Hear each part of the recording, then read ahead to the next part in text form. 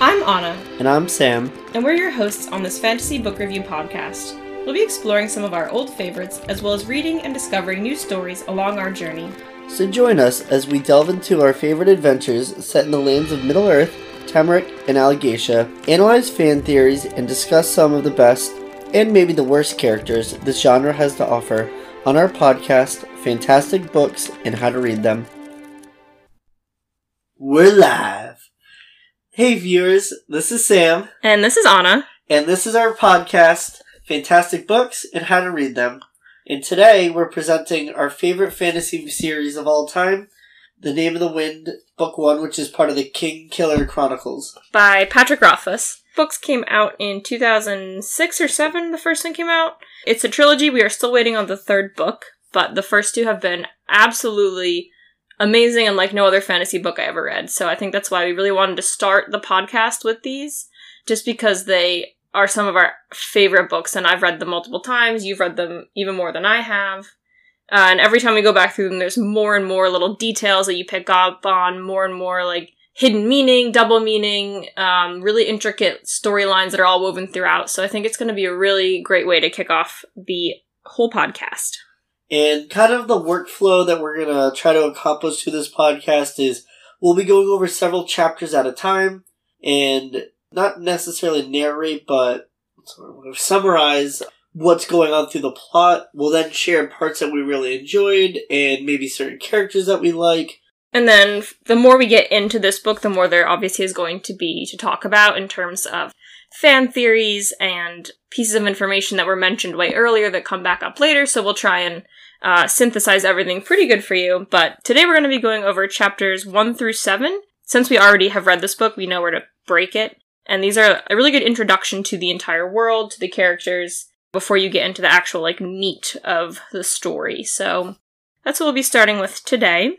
Are you ready to jump right into it? Oh yeah, I'm so excited for this. Alright, so this book starts off with a prologue called A Silence of Three Parts. I think this is a really interesting prologue because a lot of prologues in fantasy either give you a character's something early in their life or their parents' lives that kind of sets them on their path of destiny, or some strange event that happens, a political event set in motion that your farm boy comes into contact with later, Yeah, it kind of thrusts that main character into the action that sets them on their adventure. Yeah, so a lot of the times, here's the adventure, and then we'll reel back out to, here's this character who seems like they have a boring life.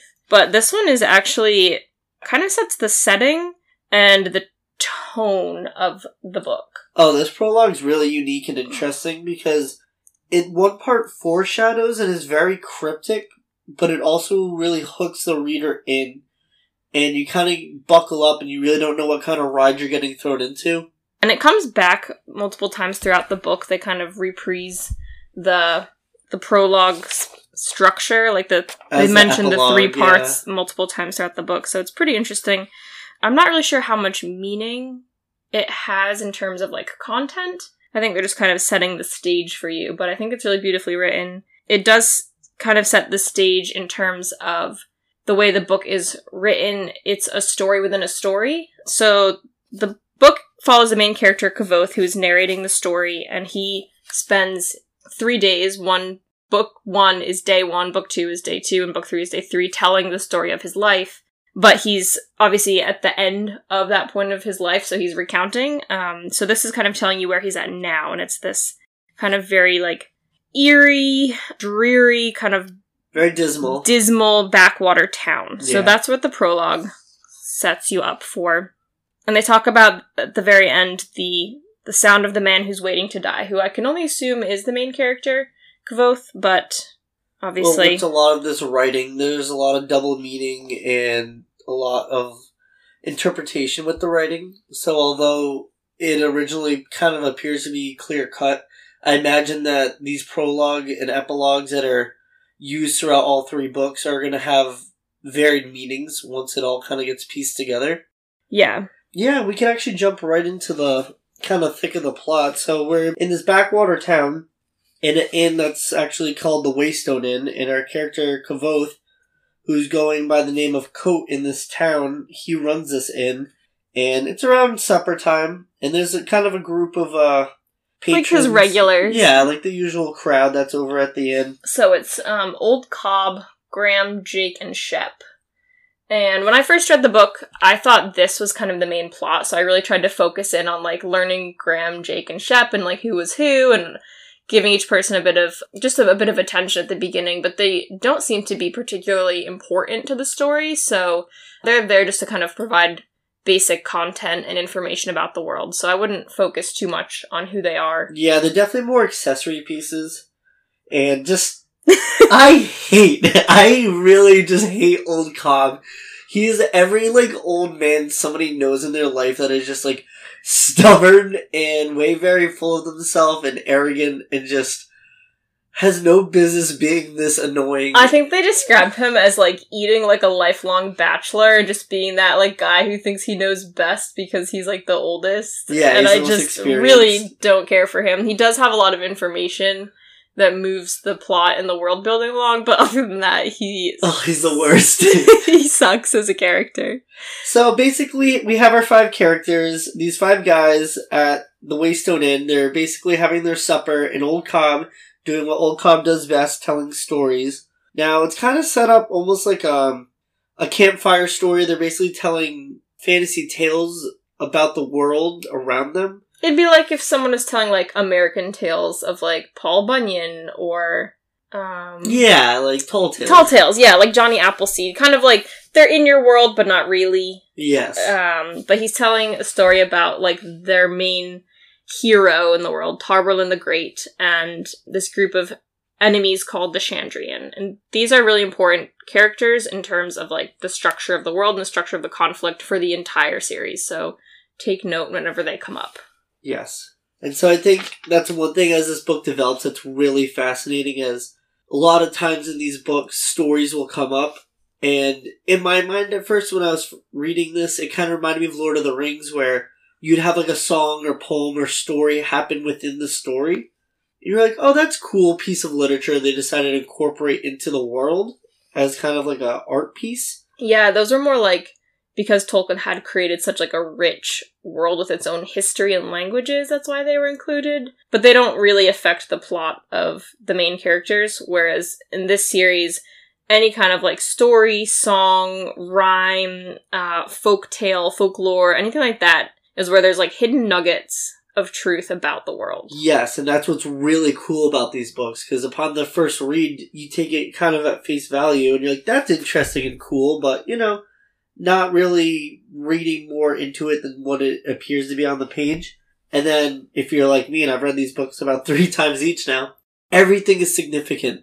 Every little detail actually has a little bit of weight that you discover upon the second read. And then even upon the third read, there's even more that you kind of took for granted and took at face value upon reading that you realize either plays into the plot later on or just is a foreshadowing device or just part of the world itself. And it's really what makes these books so readable and fascinating.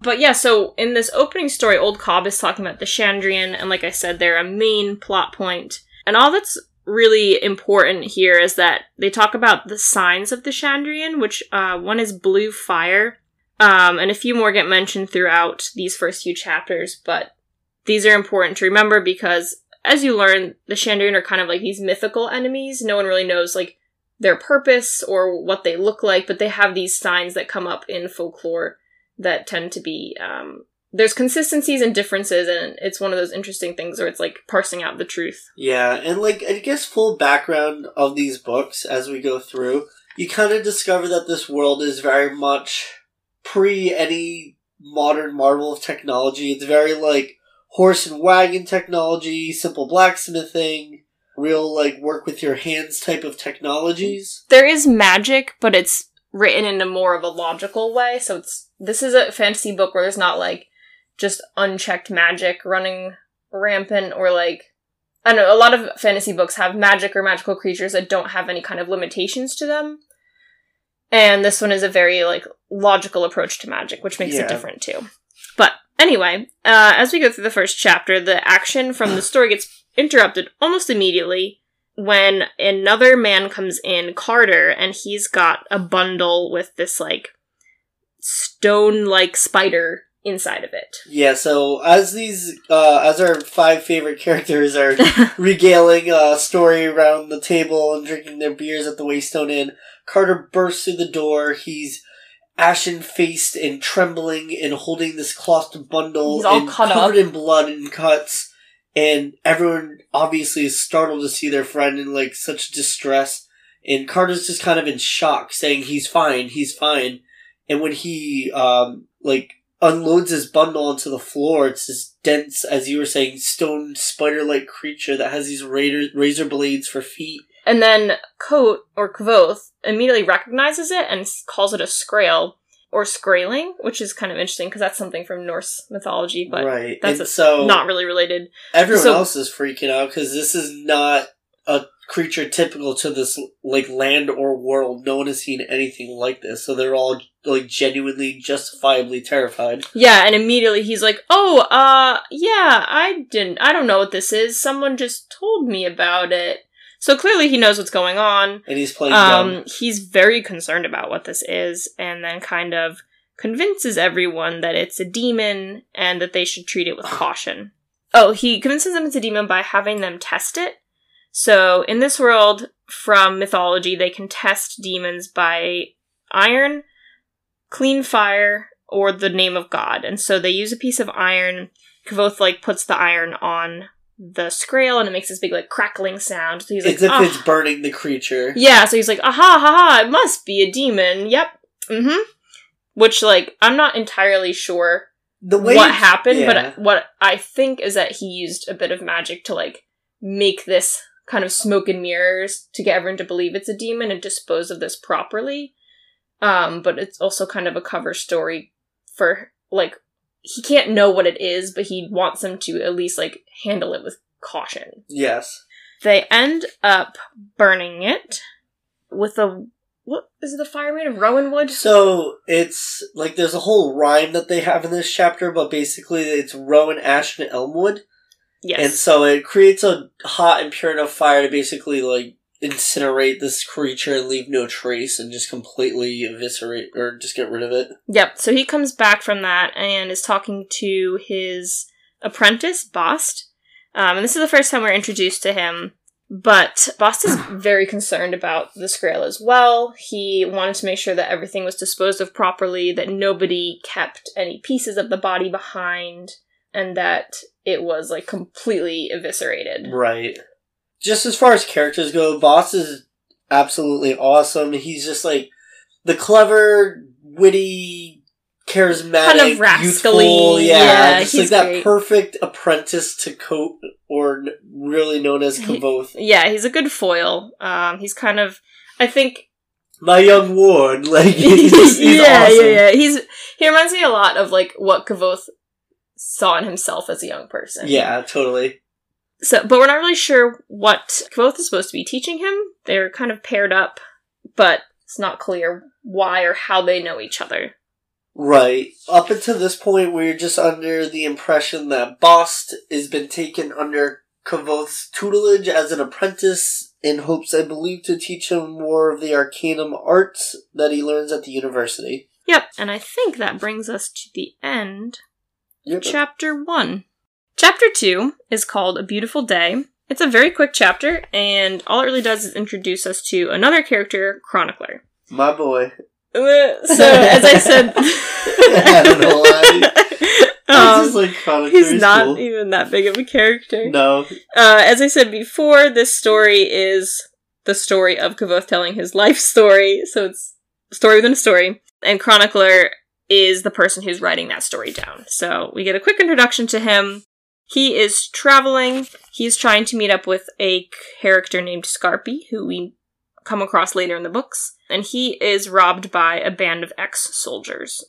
So the ex-soldiers are there to kind of show you not only... There's a war clearly happening. Yeah, there's a war happening. There's deserters. There's some political instability because people aren't really... If people are deserting, that means they're not following the king or the queen.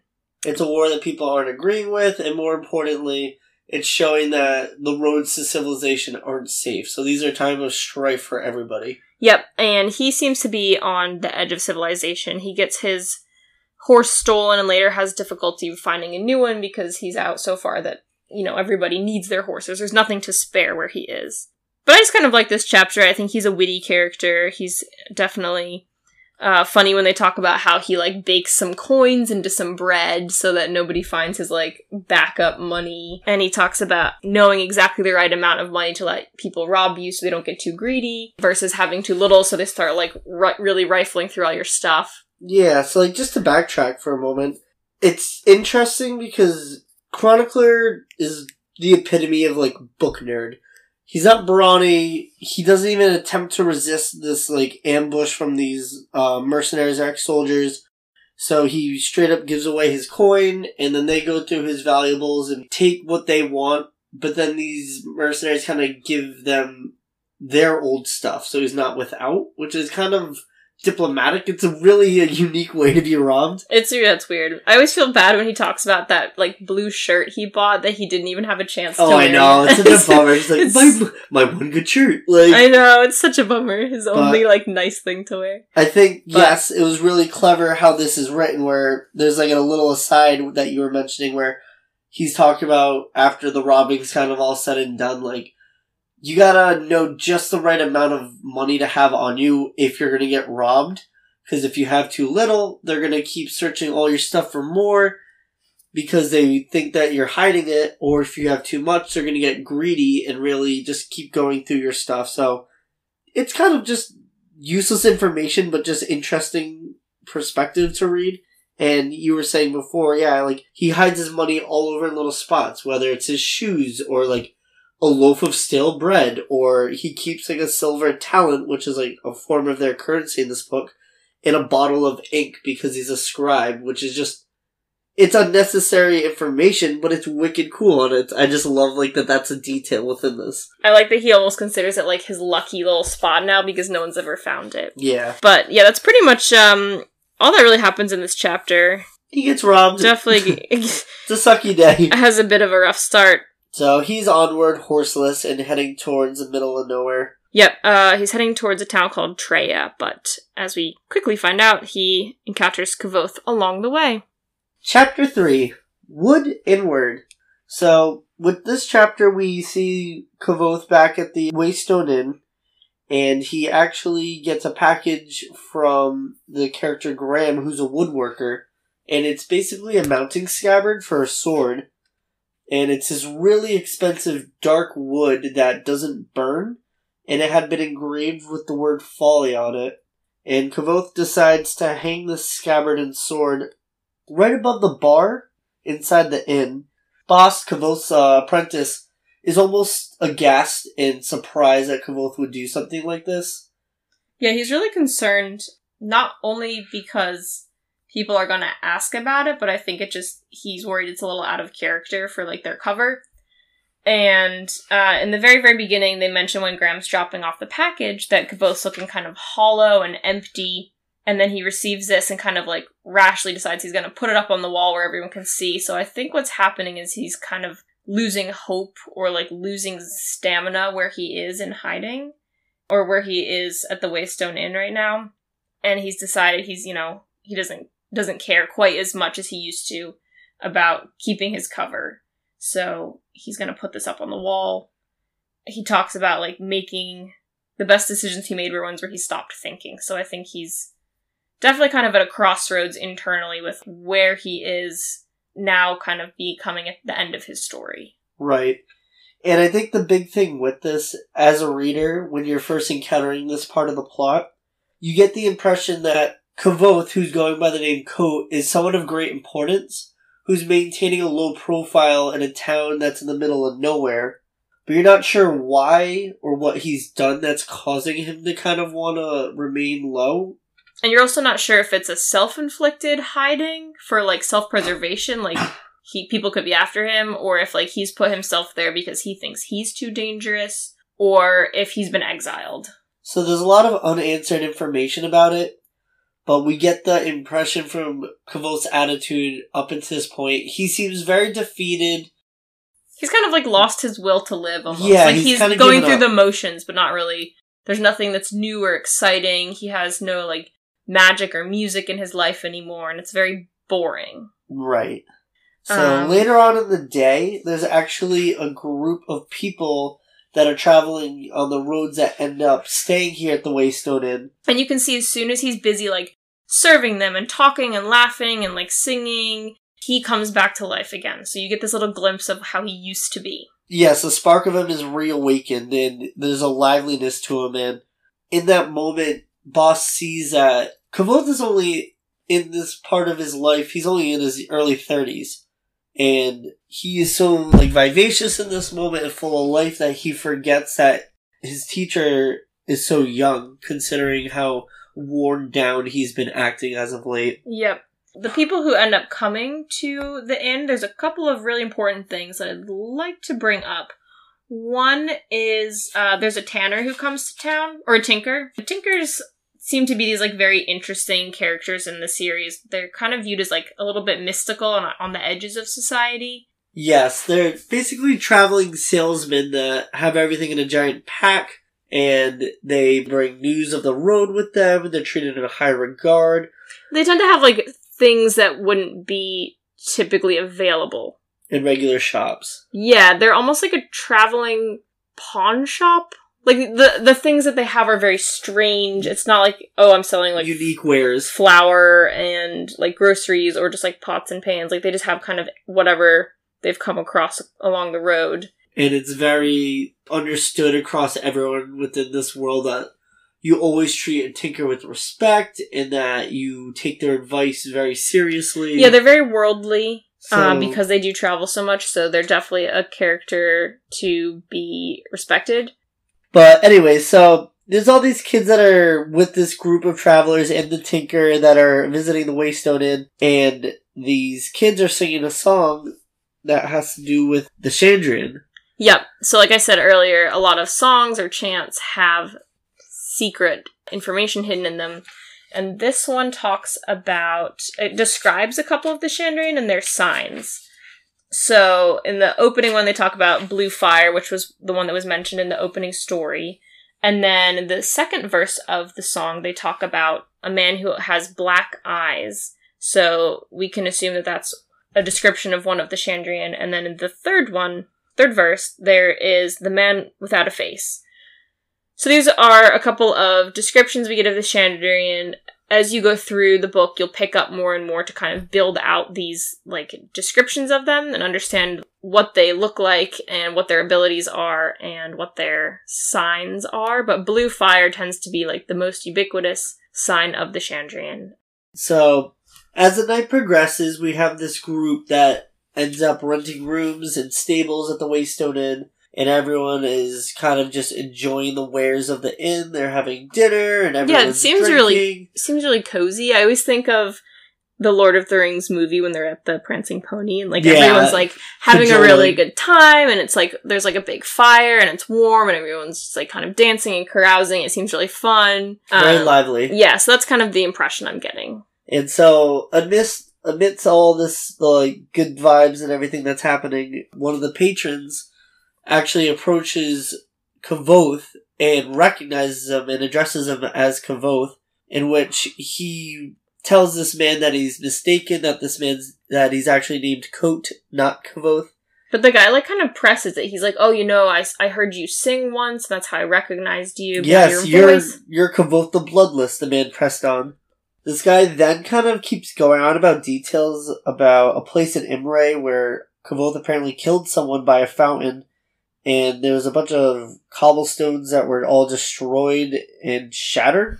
Yeah, so I think this is probably hinting at, like, the culmination of the series, like, this, like, great big thing that Kvothe does in the end, which, I mean, I'm assuming he kills somebody very important, but the fact that they can't fix it makes me think that there's, like, some crazy magic involved. Yeah, this is clearly, like, a huge, like, event. Yeah, and I think this is, like, why Kvothe is... I mean, he's famous for many things, but I think this is, like, the pinnacle of his actions. Right. And I think it's probably why he's now in hiding or laying low at the Waystone Inn, but I'm not too sure. Yeah, so Kvothe, or Kote, as he's going by, then kind of plays dumb. He's like, you think I'm the Kvothe? So clearly his reputation is just preceding him to such a point where he has to literally pretend he isn't who he is. But he's also a very good actor.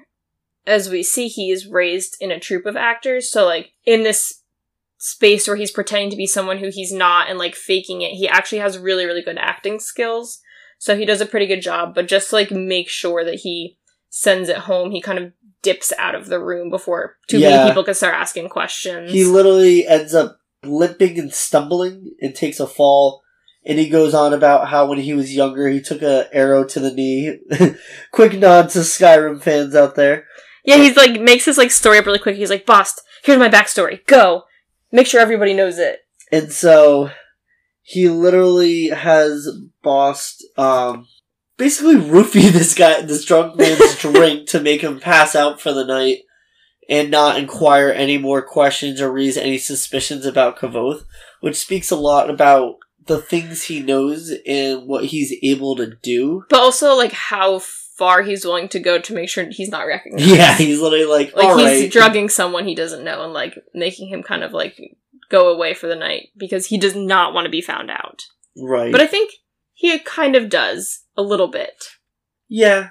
I think at the same time, although he's in hiding, wants to remain a low profile, I think he kind of longs part of him for has the that life. vanity. Yeah, he made himself so famous, and he just has to live in this backwater town. It's kind of sad. Right.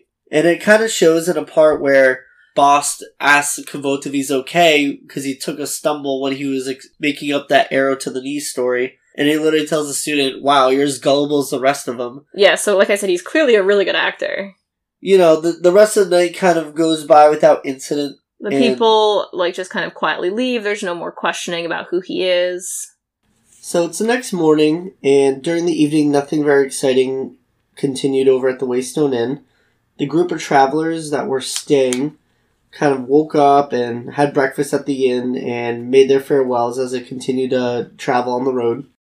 After these travelers had left, Kvothe ends up heading over to the blacksmith, Caleb, and requests a rod of iron, in which Caleb kind of gives him a knowing look and laughs as Kvothe kind of looks down embarrassed because everyone in town has been visiting the blacksmith requesting these iron rods for self-defense since news of the Skrael has come out.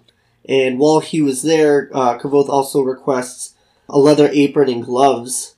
And he passes it off as saying, like, oh yeah, I've got a bramble patch behind my inn that needs clearing away, so I think his plan is to kind of defend himself against the prickly bushes. But we very quickly find out that he wanted the rod of iron and the apron and the gloves to attack the Skrael in the next chapter, but he kind of passed off the iron as being part of this, like, move of superstition in the town, and then also gathered the apron and gloves and like just kind of passed it off as something else. But he's up to something for sure. Yes, and we'll find out next chapter. Chapter 4, Halfway to Nuaire. Noire, yeah. I don't know. It's open to interpretation. I know. It was like Hermione when it finally came out. Everyone was like, that's how you say it? Yeah, Hermione. Hermione, like... Hermione, that's what it is. That's what I always thought it was. Or I remember reading a book in middle school, and I think the main character's name was Scipio, but I thought it was Cispio, and I was like, way cooler in my brain. What happened? I know. There's so many books where you read certain names or titles for things, and you kind of just change what it is to suit your preference. Because I was calling, before I found out the proper pronunciation, I was calling him Kvothe instead of Kvothe. I think I was too. But he, like, specifically says how it's pronounced in the book. Right. So, or, and you and I found this out because we read aloud to each other a lot. There are so many words in fantasy books that I'll just kind of, like, read on the page but not say aloud in my brain. And then when I go to read it out loud to you, I have no clue how yeah, to like, say. phonetically, it's completely different. I don't actually know how to say that one. Anyway. Where we last left our heroes. Noire? Noire. Well, I think it's supposed to be a pun on nowhere. I think so, too. But anyway. So we have Chronicler. He's basically been robbed. He's tired, exhausted, hungry, thirsty. He's limping from walking for days because his horse was taken. And he finds this fire roaring in the woods in the dead of night. And he approaches it. And immediately he, like, thinks it's great. He thinks he's found a house, but then he's like, oh, it's an abandoned house, and there's, like, a sketchy person in it. But he kind of, like, commits to it. And then, this is how he ends up finding Kvothe, who we find out eventually who he's been looking for all along. So it's kind of serendipitous that he happened to walk off the trail right into him. Oh yeah, it was serendipitous, but it couldn't have been at, like, a worse time. And Kvothe literally says this because he's basically using this fire and remain of the Skrae'l to attract the rest of them, because he wants to kind of kill them. He's burning a piece of the Skrae'l in the fire, right? Yeah. Okay. And this gets explained a little bit later, but... Yeah, so the reason he got the wrought iron and the apron and the gloves is to attract them all there and then just, like, obliterate the rest of them. Right. With the iron. I'm assuming he's using the iron as a weapon, but... yes. I'm not sure if there's any magic involved because we kind of miss out on the action later in the chapter, but I'm getting ahead of myself. So Kvothe is all decked out. He's got some leather, gloves and apron and clothing on to protect himself because, as we know, the Skrae'l have these claws that'll just, like, shred you up. And it's kind of hilarious because Kvothe's like, alright, like, you have, like, seconds before these, like, monsters are upon us. Like, put your game face on. And literally, right as the action starts, Chronicler somehow takes a digger. He gets taken out immediately. Yeah, he, like, cracks his head and, like, passes out. I know, and he wakes up fairly okay, I think. Yeah, no, some of the Skrae'l cut him up while he was out cold, so when he comes to, he's bleeding and he's kind of disoriented, obviously. But it was also, I think Patrick Rothfuss did this on purpose so we can't see how Kvothe defeats them. Because we don't understand how powerful he is yet. We don't understand what kind of abilities he has yet. And they insinuate that he's just using, like, a rod of iron to, like, beat them up. But I think there was definitely a lot more going on there. Oh, definitely. But, of course, like, we miss out on the information because Chronicler, who's acting as the narrator at this point, is passed out. Right, and Kvothe's still commanding that air of mystery. Yeah, we don't know who he is. Yeah, in this scene. It's pretty funny. So Chronicler comes to...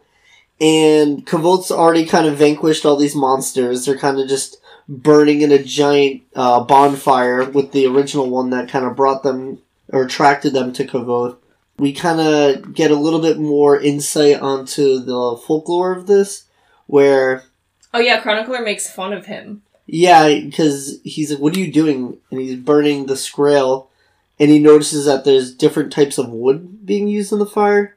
And so he kind of quotes this childhood nursery rhyme that talks of using ash, elm, and rowan wood to burn away evil. And so at this point, Kvothe's like, alright, I've literally saved you. You stumbled upon this, and you kind of were dead weight while I had to fight all these guys. The least you can do is kind of help me clean all this up and, come back with me. And since Chronicler's still kind of concussed, he goes to help Kvothe with the rest of the fire and the burning of these monsters and literally passes out again. Yeah, so he's not helpful at all. Literally the definition of useless. But in their conversation, Kvothe does say you'd be surprised at the sorts of things hidden away in children's songs. And we've mentioned this a couple of times already, and this is going to be something we bring up countless times throughout this book, but that is where a lot of the information is hidden in this world. Yes, so it's definitely a that was like the first theme. Clue as a reader to like pay attention to those. Yes. And that pretty much wraps up chapter 4. It's action-packed in a way that's not very descriptive, but things do happen pretty quickly. Chapter 5, Notes. This chapter is extraordinarily short. It is only 3 or 4 pages long. And it begins with Kvothe coming back to Noire, to the Waystone Inn, with Chronicler's body, like, slung across his back, because Chronicler is still passed out. He's ever useful Chronicler. He is, I think he's just one of those, like, really nerdy people. Oh, yeah, he's, like, totally just, I'm the scribe. Like, he does his best, but literally his strengths only include, like, academic, like, I don't think he's ever really had to fight anything, No. So, it's a new world for him out here. Yes. But anyway, so Kvothe is immediately greeted by Bast, who is so mad at him for just getting this, like, really useless note. Which basically just says, like, if you're reading this, I'm probably dead. Oh yeah, he comes at him, like, scorned spouse mode, like, where have you been? Oh yeah, he's so mad. To be fair, it is a cryptic note that he leaves. It says, if you're reading this, I'm probably dead. Yeah, that's it. Kvothe's like, oh, you weren't supposed to find it until this morning, in which case, like, I would have already been home, so I could have gotten rid of the note. But, like, why wouldn't you just leave a better note? Yeah, that was definitely a jerk move. I know. I think they definitely have, like, a bantery relationship, but I think this is one of the times where Kvothe, like, didn't really think it through and kind of overlooked how much Bast actually cares for him. Oh, yes. And it shows here. Yeah, because it's more than master and apprentice. They truly have, like, a very intense bond. Yeah, so Bast is mad, obviously, and he also then, I mean, he's caught up in this emotion, but then catches himself and sees that, like, Kvothe is bloody, and he's carrying someone who's passed out, so then he's like, where did you even go? Like, you couldn't have included me in, like, the fun and the action. And more importantly, it's like, I could have helped. He's like, yeah, I could have helped, and you didn't trust me. So he's really hurt. Yeah, no, definitely not the best handled situation. No, and Kvothe kind of tries to deflect by being like, you can still help here, go get your medical kit and, like, help me with this guy. Yeah. And we do get this interesting piece where he does ask Bast to go get stuff to do stitches, and Bast is like, oh, I'm not touching your metal needles, I'll go get my bone ones. Once again, a little clue that Bast has got something going on. He's probably not human. Yeah, he definitely has extreme dislike for anything metal or iron, which is interesting because normal people wouldn't think twice about that, and we'll kind of let that develop within the next few chapters. Yeah, as for now, we know anything that's averse to iron is a demon, but there's hints, obviously, that Bast is also not a fan of it. Yep, and while Bast is kind of taking care of Kvothe and tending to his wounds, he kind of tells Bast everything that went down while he was away, and he lets him know that he killed off 5 of the Skrael, which is very impressive considering the fact that one took down... they sound terrifying, honestly. Yeah, one took down just a regular guy on a horse, no problem, so... Yeah.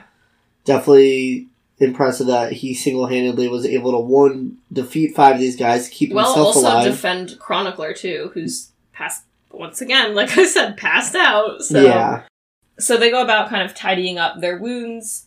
Bast makes a hint about Kvothe being bloodless and all that. Yeah, just another homage of his reputation. Yeah, so we find out later that Kvothe has a nickname, Kvothe the Bloodless.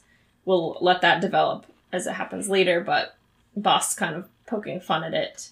And then the chapter just ends. Bast sticks his head into Kvothe's room and has this odd little song, or like... It's almost like a lullaby, because Kvothe's in his room, he's exhausted from this kind of encounter with the Skrael and his wounds, and he's just out cold in his room. It almost reminds me of, like, a mom, like, checking in on her sleeping children. Like, it's very... Yeah, it's maternalistic and, like, a very, like, tender moment. And the lullaby, I guess, for lack of a better word, is about, like, watching mortal souls pass away. So this is another huge clue that Bast is... Maybe not human, but also just kind of the same foreboding of, like, the man waiting to die that was mentioned in the prologue. Chapter 6, The Price of Remembering, opens up with Chronicler finally waking up and heading down to the barroom of the inn and meeting Kvothe. Immediately, Chronicler's like, oh wow, it really is you, isn't it? And Kvothe tries to pass it off as not being recognized. Yeah, Kvothe's being very nonchalant, but Chronicler has known so much rumor and folklore about Kvothe that he just instantly knew. Yep. And then Kvothe tries to pass it off again and distract him, saying, like, how's the road to Tinue? And Chronicler's like, oh, that's not where I was going. And then realizes that he's asking about, like, the state of the world and, like, how safe are the roads. So he mentions getting robbed. He said it's, like, kind of, you know, it's okay, but it's not great out there.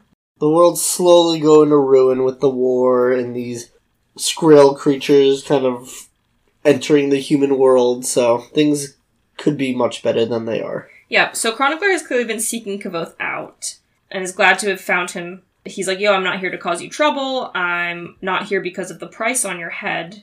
Kvothe gets kind of irritated at this, and is like, fine, who the heck are you? What are you doing here? And the guy says, you can call me Chronicler. And Kvothe says, I didn't ask what I could call you, but, like, what's your actual name? And the guy introduces himself as Devin Lockhees.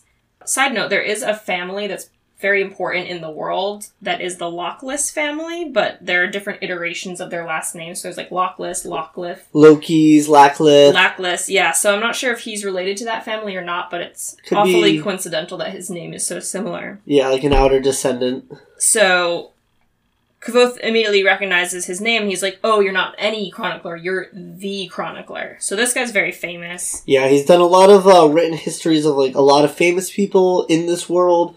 He's written a few books, one of which was, they call it The Mating Habits of the Common Drakus. Yeah, and Kvothe mentions reading that. And so the Drakus itself comes up much later in the story. Yep. And with this book, The Common Drakus, chronicler's like, oh yeah, I went looking for a legend, but found just an animal, this lizard. It wasn't anything fantastic, so Kvothe's kind of bitter, and he's like, oh, have you come to prove that I'm not a legend either? Chronicler kind of backtracks, and he's like, no, I was looking for you. We heard a rumor that you might be here. Kvothe ends up figuring out that he was traveling with a man named Scarpy, who Kvothe knows, and he's like, oh, I'm not surprised that he would have been the first to find me. So he's admitting that he is Kvothe at this point, and kind of conceding to the idea that Chronicler is here to get some kind of information about him. But Kvothe ends up just kind of playing the innkeeper and is like, can I get you something to eat, something to drink? Can I get you a room? And Chronicler kind of calls him out and is like, I thought you were Kvothe the Fearless. Why were you hiding behind this disguise of being an innkeeper? Kvothe's kind of mad. He's like, I've never been fearless. Only fools are fearless. And Chronicler's like, I didn't come here to make you scared. I came here because I was looking for information. Won't you can just even consider talking to me? And Kvothe is immediately on the defense. He's like, that was a long time ago. I'm someone different now. I'm not Kvothe. I'm Kote. I tend to my inn. Yeah, because he's clearly, emotionally defeated, but I think a really large part of these books and what's fascinating is we get all these rumors and stories of legend that surround Kvothe and characters in this book, and what actually happens and how it happens are two totally different things. So we hear about Kvothe the Arcane, Kvothe the Bloodless, and people assume that it's these extraordinary feats, and they end up becoming extraordinary and powerful and amazing, but the way in which it happens isn't what you expect, which is really fascinating. Right. And so they're getting to the point where Chronicler's trying to get to the bottom of these stories. Yeah, he's kind of goading him. The man behind the myth. And yeah, he is goading him. Kvothe kind of challenges him and is like, what could you offer me that's worth my remembering? I don't want to go through the pain of remembering my whole story. Chronicler, instead of trying to answer that, just pushes him and is like, everyone thinks you're dead. People say you're a myth. They say you never existed. And some news stories about you just kind of call you a killer, a coward. Kvothe takes this very hard. Yeah, he gets wicked angry. And the last thing that Chronicler says is, some people say that you're the newest addition to the Chandrian.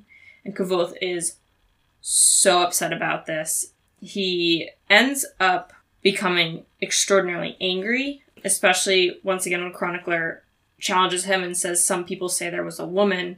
At this point, Kvothe kind of becomes so angry, the room grows quiet and he has this terrible look about him, and a bottle shatters, a bottle of strawberry wine, and Chronicler becomes terrified. He's like, this is the first time I've stepped into a story versus just writing them down, and he's awed. Yeah, no, this part is awesome in the fullest definition of the word, because he really pushes Kvothe too far, and literally there's an entire, energy shift in the room. When you said, the bottle shatters, there's a whole... It's more than just, an emotional feeling. There's literally an energy in the room emanating from Kvothe, and Chronicler even thinks to himself, he's like, how in the world could I have even thought this is just an ordinary innkeeper?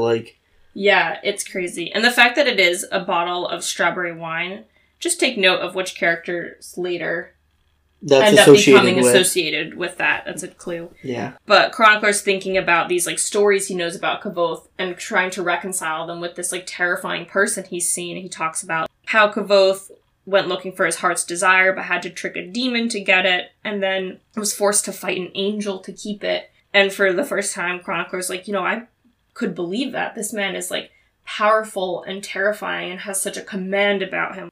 I could actually believe that happening. And at the end, he kind of convinces Kvothe by basically saying that, like, people only know what they're told, and unless you tell your story, your reputation is going to be this confusing one. It's going to be this one where people say that maybe you're the villain, that maybe you're the newest Chandrian. So he's kind of holding that against Kvothe. Like, he's almost holding his story for ransom. Yeah, he literally says, you're holding my story hostage against me. Yeah. And Chronicler offers himself as the only way for the truth to come out and have a clear, full beginning to end story of, like, who Kvothe is, how he became this way, what he actually did, what's true, what's fake, what started as one thing and through rumor and gossip and, like, mythologizing became another thing about his life. And so this is his chance to set the record straight. Kvothe kind of calms back down and looks like the kind of meek innkeeper he is again, and Chronicler's very confused by this transition, but knows that the real Kvothe is still in there and is able to tell his story.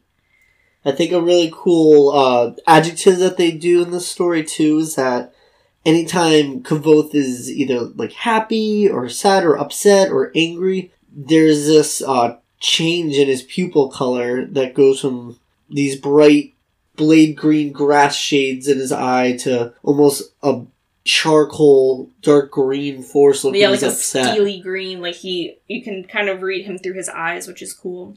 So he eventually agrees and negotiates with Chronicler, because Chronicler offers him 1 or 2 days, and Kvothe demands I need 3 days to tell my story. Chronicler's kind of confused. He's like, 3 days is a lot, and Kvothe is kind of saying, like, is it really that much? But the way the book is written is that book 1 is day 1 of Kvothe's story, book 2 is day 2 of him telling the story, and book 3 will be day 3. And then the chapter ends with Chronicler finally calling him Kvothe by his name. He'd been calling him Kote up to that point.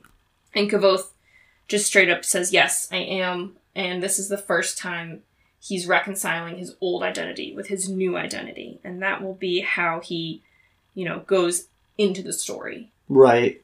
So officially now, Kvothe's story is truly beginning. We've kind of gotten a nice background of this world and some of the characters that inhabit it, and maybe some more of, like, the fantastic elements that incorporate it. But now, like, officially, we are entering the story of Kvothe in his life. Yeah, the true beginning. So the book kind of starts at the end, obviously, because it's not the end of his life, but where he is now. And we're going to go back and start from the beginning. Chapter 7 of Beginnings and the Names of Things. And this is going to be the last chapter in our first episode, because this is where Kvothe, he starts his story but doesn't fully start telling it until the next chapter. So this is a good introduction to where the story begins. Right. So in the chapter itself, Kvothe kind of asks Chronicler how people go about telling their stories, and he says, I'll record things as I tell them, and then I'll edit it out and simplify and clarify. And Kvothe gets mad about his methods, basically. The methods. He wants it to be his own words only. He doesn't want things getting cut out or edited.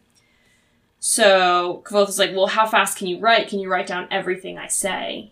And Chronicler's like, yeah, I do. I have this method. It's basically like shorthand. Yeah. Or what is it that secretaries used to use? Yeah, it's shorthand. Is that what it's called? Yeah, so it's like lines and dashes. Chronicler's really proud of this method that he's come up with, and this is kind of his key to success, I think. Yeah, he's developed it himself. It's his own. Yeah, so I think that's why he's been able to record so many famous people's stories and gather so much information and become, like, a really famous chronicler. And so in classic Kvothe fashion, he kind of says show me, has Chronicler kind of put it to the test. And Kvothe literally just spews nonsense. He doesn't say, he says like a bunch of words. He even says made up words and words in other languages and like a little silly like rhyme, and makes Chronicler write it all down like word for word.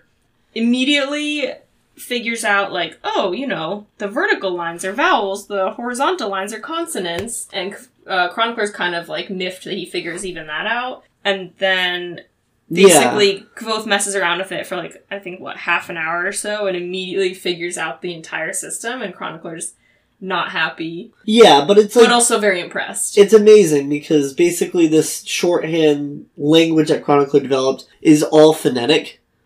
So he doesn't have to worry about necessarily spelling things. It's just kind of like these dots, lines, dashes, are simplified for the way people speak. And when Kvothe kind of cracks the code on this written language, Chronicler then says, "Is it true you really learned the Temic language in a day?"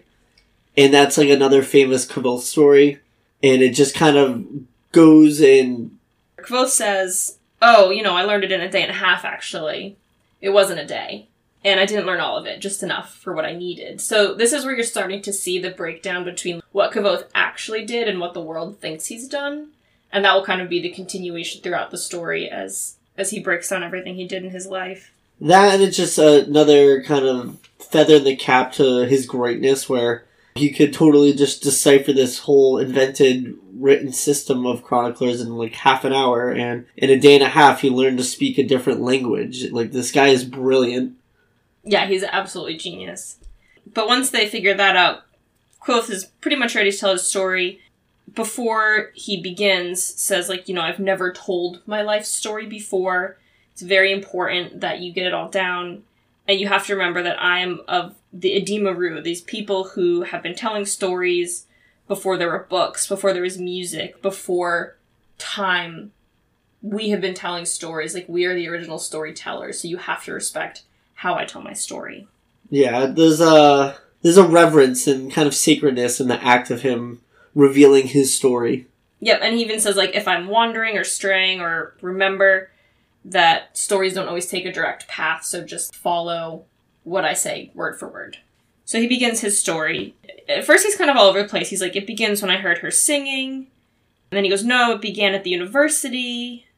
And then he says, "No, I guess true beginnings lies in what led me to the university." So it begins with the Chandrian. So he's not really sure where to start. And he kind of shakes his head and regrounds himself. Yeah, and so this part's actually kind of something that I love, was he then says, it really kind of starts with me. That's where all the story starts. And so he then kind of goes into his names.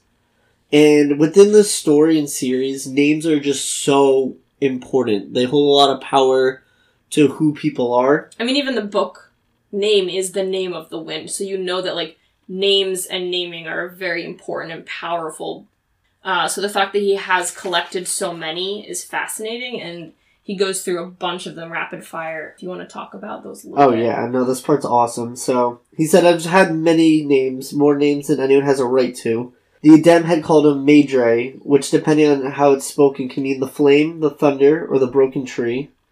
He then talks about how the flame is kind of attributed to the fact that he has true red hair. I think he's deflecting at this point. He's like, "Oh, yeah, the flame, because my hair's red." But I think... No, it's much more, It's obviously. much more than that. He's just being kind of straightforward and a little tongue-in-cheek at this point. Yes, and, with the flame, the thunder, there's a lot of instances later where Kvothe's reputation and stories about how he's called down fire and lightning like Tarbalin the Great, so that's kind of a interesting nod. The thunder could also attribute to his strong baritone and when he was singing and performing in his troupe at an early age. People in his life had different names for him as well. He also earned a lot of names such as Lightfinger, Six String, Kvothe the Bloodless, Kvothe the Arcane, Kvothe Kingkiller. He then kind of summarizes the fact that his parents named him Kvothe, and as a boy he learned that it meant to know, which is a huge part of who he is, because he's just very intelligent and can never be satisfied. He always wants to learn something new and grow, develop, and push himself. And so with the end of this chapter, we get this really cool kind of sequence of historic deeds and accomplishments of his life.